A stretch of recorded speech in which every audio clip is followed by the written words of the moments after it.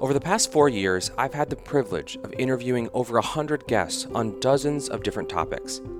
And today, we thought it'd be interesting to go back into the archives to find some of our favorite clips related to the big topic of apologetics. Today, we're going to be hearing from the likes of Rebecca McLaughlin on how non-Christians often unknowingly borrow from a Christian worldview, from William Lane Craig on the problem of evil, from Peter Williams on the so-called contradictions of the Bible, from Michael Kruger on preparing ourselves to engage with unbelievers in everyday life, and from Neil Shenvi on how the study of mathematics testifies to God's existence. To start off, let's go back to a conversation with Rebecca McLaughlin, author of the best-selling book Confronting Christianity. In this clip, Rebecca and I discuss the propensity of new atheist writers like Richard Dawkins to make sweeping moral claims, while at the same time denying the only basis for a universal morality. She also pushes back against the idea that science and the Bible are fundamentally at odds with each other, an idea promoted by both many non-Christians and even some Christians. Take a listen. And I want to read this quote by Richard Dawkins. It's a famous quote that I think really captures the sentiment of some of these atheistic scientists. He writes, "The universe has precisely the properties we should expect if there is, at bottom, no design, no purpose, no evil, no good, nothing but blind, pitiless indifference." What do you say to that? Firstly, I would say that Richard Dawkins and other writers of his ilk often ask questions of science that science is not designed to answer for us. And that plays out in two directions. One is they sneak metaphysical claims into scientific statements. There's a whole other dimension that plays out where a new atheist author like Richard Dawkins will make these bold statements on the basis of science that there is at bottom in the universe no evil, no good, no justice, these sort of massive statements with huge ethical implications, and yet would argue that human beings should all be seen as innately and equally valuable, that men should be seen as equally valuable to women, that racism is wrong, etc., that there should be this fundamental idea of universal human equality from which all sorts of other ethical positions spring. And in fact, by their own lips, as it were, none of that is grounded in their beliefs. They typically have this sort of high moral ideals that have essentially been inherited from Christianity. They've ripped out the idea of God from underneath those ideals and are claiming that atheism supports them better than Christianity ever did, and it's simply not true. Yeah, it seems like on both sides of the issue, whether they're atheistic scientists or even some Christians, are responsible for painting a picture that science and faith can't go together, that as soon as they come into contact, it's almost like they cancel each other out or something like Right. that, and you have to kind of keep them separate. What do you think about that? I think part of it is that on both sides there can be this idea that the more we understand of science, the less room there is for God. And I don't think that's true at all. I think, in fact, the more we understand of science, the more detail we see of how God has worked and operated. So I think sometimes we have this idea that sort of more science means less God, and that's not true. And another analogy you could look at is the Bible, where people will sometimes say, well, do you think the Bible was written by God or written by humans? I'm like, well, there's the funny thing with the Bible is that it's entirely written by humans and entirely inspired by God. So actually you can't play those two things off against each other. It's both at the same time. But hasn't that been exactly what Christians have done? We've argued for a kind of God of the gaps where whatever kind of scientific or whatever kind of phenomenon that we're observing that science can't yet describe or explain, we see that as evidence for God. And then science comes along and starts to explain that phenomenon and gives us some measurable, testable, verifiable causes. And then that kind of pushes God out of the equation. Yeah, so I think it's certainly the case that Christians have at times poorly defined their sense of the relationship between God and science, and that has led us to some unfortunate situations where people have been arguing on the basis of, one gap or another, or one scientific hypothesis or another, for or against God. And I think that's something that we need to reckon with, particularly in sort of contemporary Christianity in America. I think what's interesting, though, is that the new atheist story says time and again Christians have believed X, and then science has come and told them Y, and then Christians have had to revise hypothesis, number one in light of science, and atheism marches on.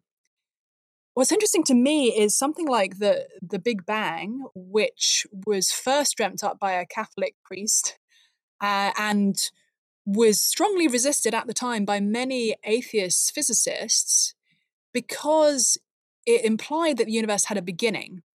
And there was a common view at the time amongst scientists that actually the universe had always existed, and that there had been a sort of steady state rather than a beginning, sort of sudden explosion from a tiny nothing into what we see now.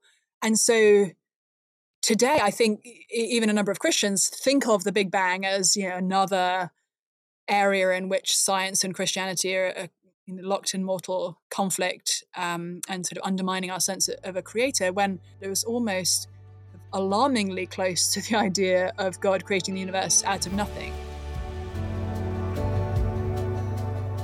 William Lane Craig is one of the most well-known and respected Christian apologists living today. In this excerpt from our interview, he addresses one of the toughest apologetics topics there is, the problem of evil, explaining why the existence of evil and the existence of an all-powerful, all-loving God are not mutually exclusive. He then highlights a few weak yet common apologetics arguments in favor of God that Christians sometimes use that you might want to avoid when having conversations with unbelievers. Take a listen.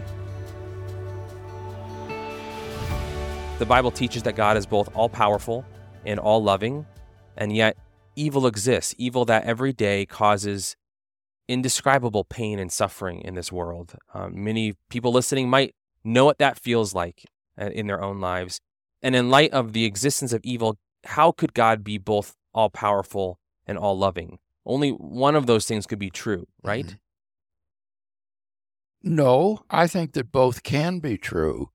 And I think in getting at this problem, it's very helpful to distinguish between what I call the intellectual problem of evil and the emotional problem of evil. The intellectual problem of evil is how to give an intellectual account of the compatibility of God and evil. The emotional problem of evil is how to dissolve people's dislike of a God who would allow them or others to suffer so terribly. And I'm convinced, Matt, that for most people, the problem of evil is not an intellectual problem. It is an emotional problem. And you don't use that word disparagingly, right? Emotional. No, because it is emotionally difficult. Yeah. But what I want to say is that as a purely intellectual problem, when I consider it as a philosopher, it is extraordinarily difficult to prove any kind of incompatibility between God and the evil and suffering in the world. Philosophers have tried to prove this for generations, and no one's ever been able to do it. No one has ever been able to show that, given the evil in the world, it is logically impossible or highly improbable that God exists. So I could go into this at great length, but I would simply say that when you consider it as a purely intellectual problem, it puts a burden of proof on the atheist's shoulders that is really unsustainable. So then how would you shift over then to that emotional side of this question? So having said that this isn't really an intellectual problem, I'd say, does Christianity have anything to say about the emotional problem of evil? And I'd say, yes, it does, because it tells us that God is not a cool and distant creator aloof from the world that he has made. Rather, he is a God who enters into human history in the person of Jesus of Nazareth. And what does he do? He suffers. He bears incomprehensible suffering, even though he was totally innocent, to bring us to a knowledge of himself. And so the problem of evil, really, at the end of the day, is a problem of our evil. Filled with sin, morally guilty before God. The question is not how God can justify himself to us. The question is, how can we be justified before him? And there, I think, the cross of Christ provides the answer. And in the cross, we see the amazing extent of God's love, that to redeem us and bring us into fellowship with himself, he would bear incomprehensible suffering for us. And why? Because he loves us so much. How can we reject him who was willing to give up everything for us? That's good. What would be one or two Christian apologetic arguments that we should never use? Talking to Christians, do not say this. Do not make this argument. It's not good. It's not helpful. It's not accurate. But what might fall into that category? Well, one would be that atheists and agnostics cannot live happily and decent lives. I think sometimes we wouldn't maybe say that, but I think sometimes we do think that. We think they can't really be happy. They can't really have that fulfilling of a life because we just know they're not supposed to be able to have that as non-Christians. And I think that's a big mistake because those of us who've been raised in non-Christian homes have known people who live happy and decent and good lives, even though they may not be believers. So that's a claim that we shouldn't make.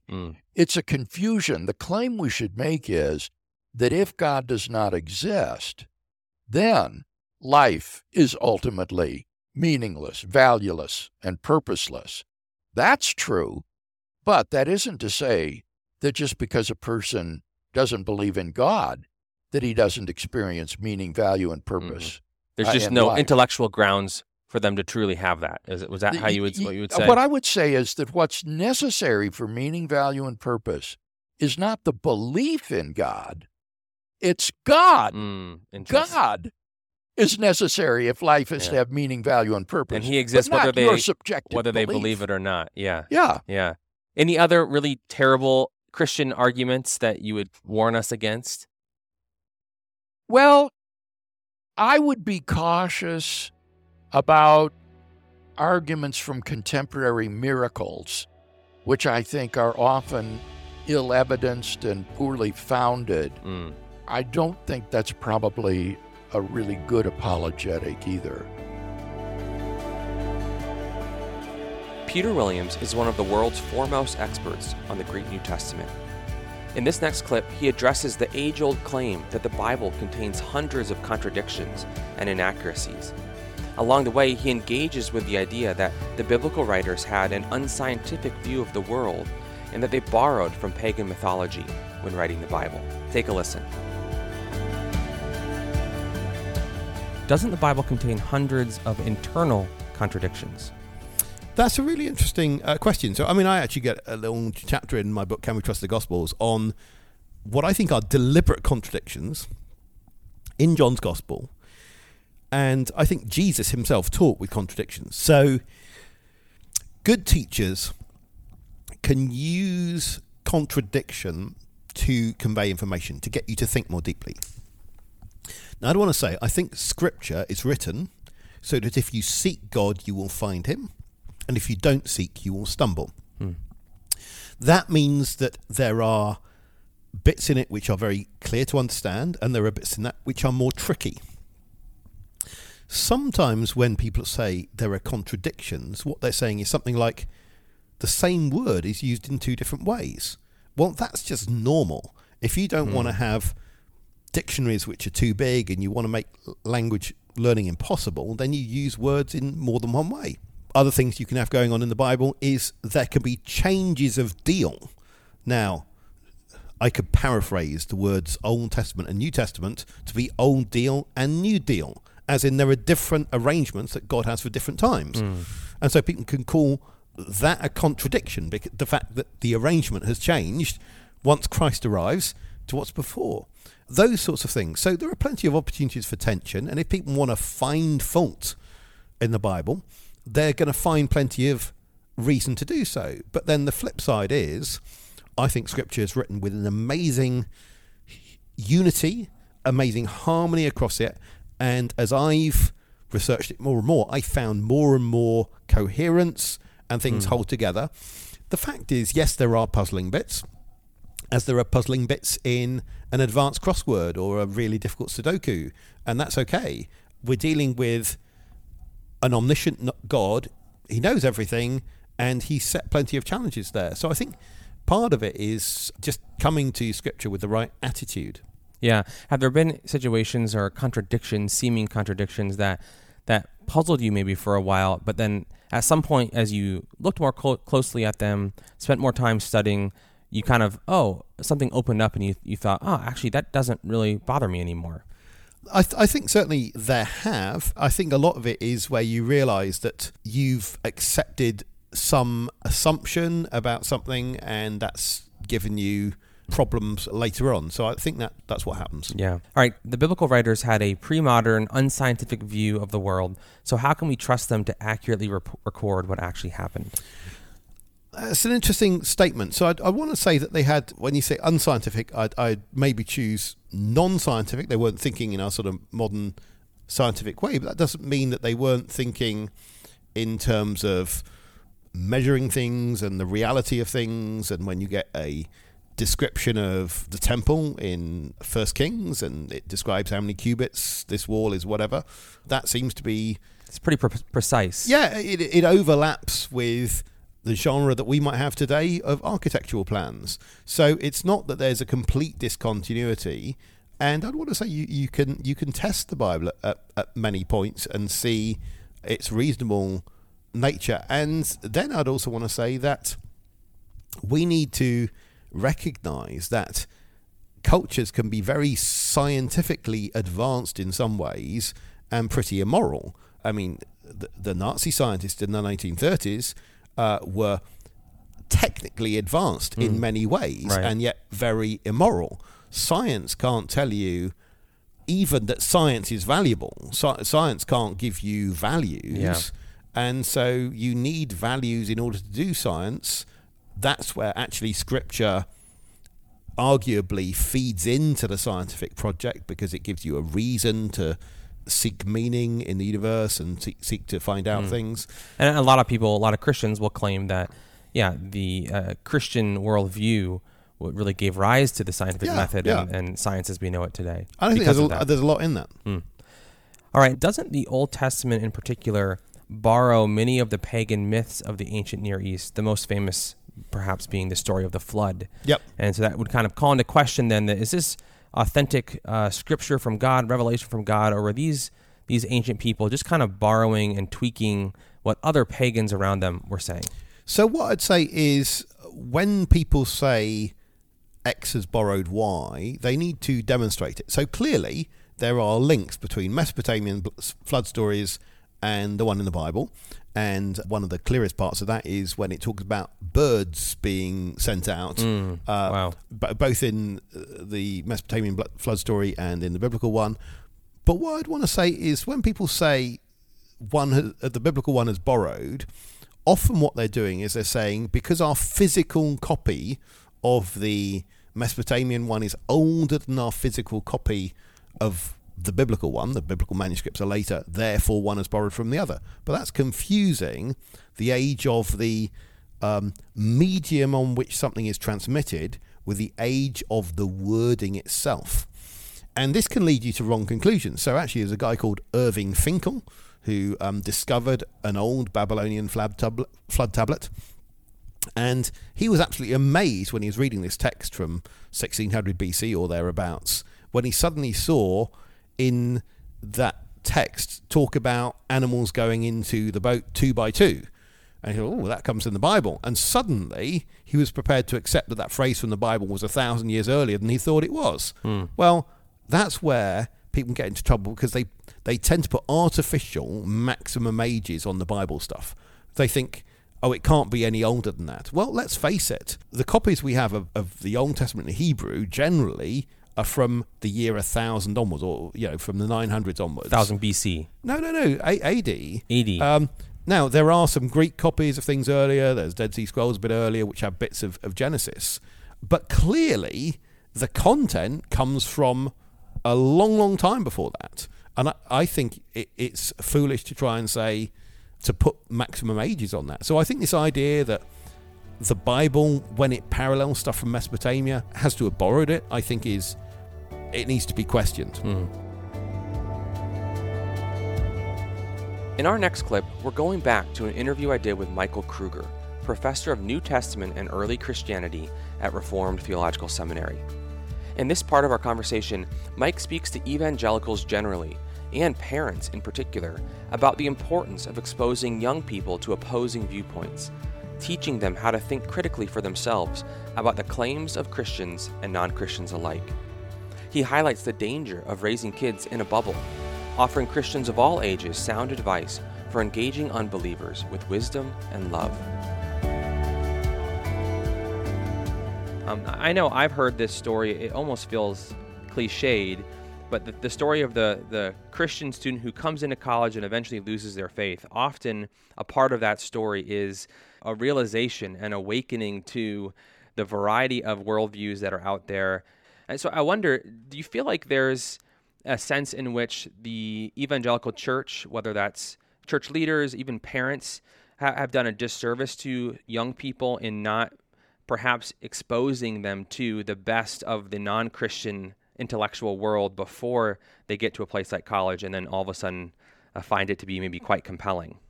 Absolutely, that's the case. I think you've tapped into one of the major challenges that Christians have when they show up at the university, which is, I kind of put it this way often when I talk to people, is like they just find out that they like the non-Christians they meet. I know that's a weird way of saying it, but it's honestly what's happening. They meet non-Christians like, well, I really like this person. They're kind, they're funny, they're smart, they're thoughtful. They're not they're not sort of Darth Vader out to, attack every believer. They have good reasons for what they believe. They actually treat other people well. In fact, arguably, maybe they even act better than my Christian friends.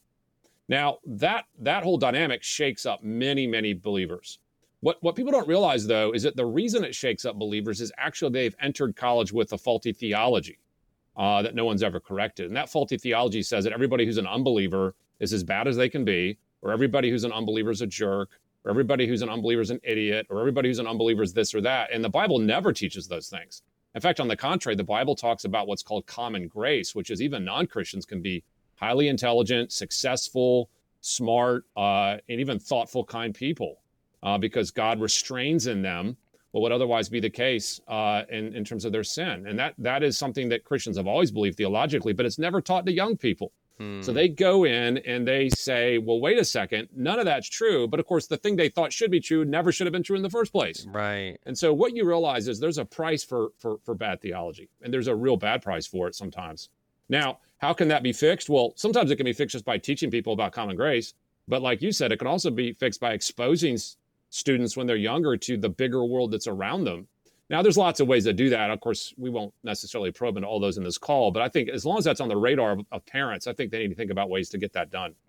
Yeah, I would imagine, someone listening right now, a parent listening, a high school parent might be feeling like, that sounds good in theory, but that sounds a little bit scary, though. I feel like I'm exposing my kid to something that may actually be harmful, might lead them astray. So just speak to that general concern that parents might have on that front. Yeah, see, this is the tightrope balance. On one level, I know parents are very concerned to prevent their kids from being exposed to non-Christian thought. They don't want them to, read the books, watch the movies, even have the friends that might influence them. And there's a right and proper place to think through those things and how to balance those things. And we're not going to just throw our kids to the wolves, so to speak, when they're so immature they can't handle it. But any good parent, though, over time slowly recognizes what their kid can understand and can handle and slowly begins to expose them to it so they can understand why it is the way it is. And so I think that's what they have to think about with non-Christians. And one simple way of doing that is for parents to ask themselves, how do they speak about non-Christians to their kids when they speak about them? Do they speak about them in a way that seems, inherently derogatory and dismissive, and that they're kind of all morons and, only we are the really intelligent and smart ones who figured this all out? If you have a tone in your family like that, wow, you're setting your kids up for a real rude awakening. A place to go in that regard is 1 Corinthians 1, where Paul tells the Corinthians that, the gospel is offensive to the world out there. They're always going to stumble over it. But don't think you're Christians because you're smarter. Paul goes out of his way in 1 Corinthians to say, no, you guys were not the sharpest knives in the drawer. Don't get me wrong. You're Christians because of God's grace. And so what you realize is that we need to be reminded that Christians aren't Christians because we're sharper and smarter. We're Christians because of God's grace. And there's actually many non-Christians that are a lot smarter than us. And being a Christian or not being a Christian has nothing to do with how smart you are. Well, and that kind of ties into this general topic of humility, and how do we balance a robust sense of humility with a confidence in what we believe. And I think, speaking about college in particular, I think one of the often touted benefits of college, one of the joys and exciting things about those undergraduate years, is that it is a time of exploring and learning and expanding your world a little bit. So what does it look like for a college student, a young person going into college, to approach it with a level of openness to learning new things, to seeing new things, and yet also not to abandon at the same time the kind of core tenets of their worldview? Yeah, it's a really important thing for people to think through. And you use the term humility there. And I think that's the right term, but the term has to be carefully defined. One of the mistakes that's made is that people, when they think they want to be humble, they actually don't use the biblical definition of humility. They use instead the world's definition of humility. And that's going to get you off the right tracks from the get-go. The world's definition of humility is basically equating humility with uncertainty. So from the world's perspective, to be humble is to be uncertain. To be humble is to say, I don't know. To be humble is to say, well, who can know such things? That's the world's definition of humility. Now, of course, that's not what Christians believe, and that's not what the Bible says humility is. Christians can be 100% humble and 100% certain of what they believe. And the reason you can is because you believe it based on the fact that God has revealed it in his word, not because you're so smart or you're so great. So you can be really humble and yet still certain about the core truths of the Christian faith. So that's the first thing I would say. Second thing, though, is that even if we're certain about the core truths of the Christian faith, there's still a lot of room for humility about how much we still don't know, not only about Christianity, but about the world. And so, one way that Christians can sort of grow and learn and expose themselves to new exciting things in college is to recognize, wow, I'm 18, I'm 19, I haven't seen very much, I don't know very much.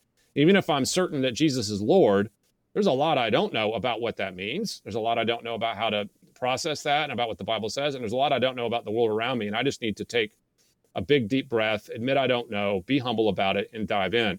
Now, when you dive in, you're not just turning your brain off as if you're not still thinking Christianly. Of course, you're still thinking Christianly because the Bible's going to guide you in that. But there is a sense of just admitting you don't know what you think you do. And this, of course, is the humor of youth, right? I always joke with my seminary students. I'm like, you actually are going to know the most the first year you're in seminary. That's what I tell them. And what I mean by that is, of course, they're going to learn a ton of things, but they think they know the most already. And it's only when you learn a lot, you realize how much you don't know. And so there's this weird paradox. The more you know you don't know. And the more humble that makes you. And that's a advice I would give to college students too. In our final clip for today, Neil Shenvi shares a fascinating apologetic argument rooted in the study of mathematics. He explains how math, which is itself rooted in the underlying order and structure of the universe, testifies to the existence of a creator God. I then asked Neil to share the best argument against the existence of God that he's ever encountered and how he'd respond to it today. I thought Neil's comments were really insightful and are a great way to close today's episode. It's very interesting, this argument from mathematics, that somehow math itself testifies to the truth of God's existence. Unpack that for us. Sure, we live in a universe with a deeply mathematical structure. Talk to any physicist or even chemist, biologist will recognize that in math is the language of God. It's really the way we understand and we can perceive that there is objectively a rational mathematical order to the universe. And you can see this in a lot of the early founders of modern physics, like Albert Einstein, Eugene Wigner. They recognized that there was this deep underlying mathematical structure, and they expected to see that the equations governing physics were not just real, but beautiful. It's part of now, it's not the only test for a theory's truth, but generally speaking, as a scientist, we look for beauty in the equations that govern the universe. But I asked the question in my book, why is that the case? I mean, I read a lot of, I read science fiction books, and one of my favorite authors is Brandon Sanderson, who's actually a Mormon. But in his books, he loves delving into alternative realities where there's an alternative to laws of nature. They follow certain rules. And he builds entire worlds and realities around these rules of basically magic, what looks like magic to us, but it follows rules. But even he has that understanding that the universe ought to be beautiful and have reasons behind it. But if you think about it, that doesn't really, why? I mean, contrast Brandon Sanderson's novels where there's this deep backstory and these deep underlying rules, even to his magic. Contrast that with something like C.S. Lewis's Chronicles of Narnia. Now, I love those books. I think they're great, but there's just no rhyme or reason. Just random things happen. They can't explain. The magic just happens. Or Harry Potter, too. You read Harry Potter, sometimes you're like, this is just a plot device.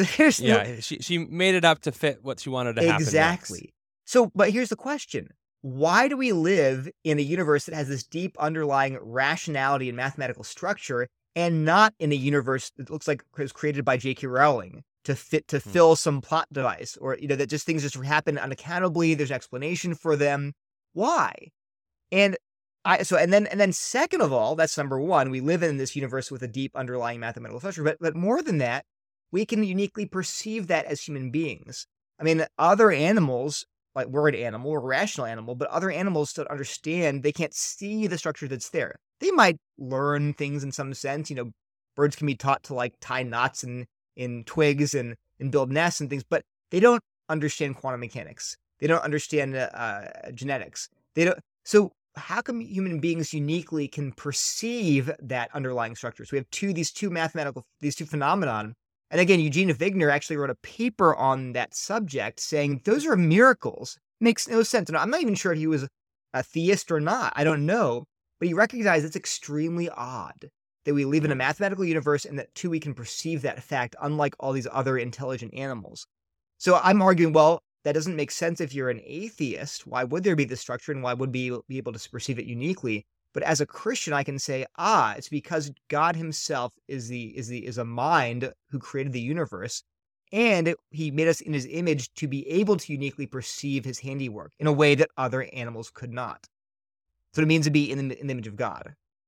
I wonder if you could maybe put on your atheist hat and give us what would be the best argument against belief in God that you've encountered. And then how would you, putting your apologetics hat back on, your Christian hat back on, how would you then respond to that? I think the best argument against Christianity, ironically, people often will conflate the two. They'll argue against Christianity and think they're arguing against God. And obviously, if for the Christian God is true, we want to put people to Christianity, that's fair. But they'll often say things like, well, how can you believe that God exists, say, if the universe is older than 6,000 years? I'm saying, well, okay, you can ask that question, but you're really asking is, how do you know the Bible's inerrant? How do you know the Bible have errors in it? I can answer that question. I'm an inerrantist, but don't confuse these objections about, say, the Bible with objections about God existing, or even about Christianity, because I think, again, I'm an inerrantist. I think it's an important doctrine. And yet, don't confuse believing the Bible is inerrant with, say, being a Christian or believing in Jesus. Even the Chicago Statement on Inerrancy said, no, there are Christians who are not inerrantists. And so I just want to distinguish between those two objections. So the best argument against God's existence, though, and I would think is the problem of divine hiddenness. This issue of, well, if God really does love us and God is a good God, then why doesn't he reveal himself? And the problem of evil, I think, is also a big one, but I think actually, for reasons I go into in the book, it's less, I think, not troubling, but it's less problematic than the problem of why does God hide himself? But again, this is where I think good theology can help us explain these questions, answer these questions. What I would say is that that question assumes that if we had more evidence, our problems would be solved. But the Bible says, no, your problem is not that you lack evidence. Your problem is you hate God. Your problem is that you are at enmity with God. You wish he didn't exist. And therefore, all the evidence in the world can't remove that hatred. In other words, if I say, well, I don't believe in Lord Voldemort, right? The villain from Harry Potter. I don't believe in him.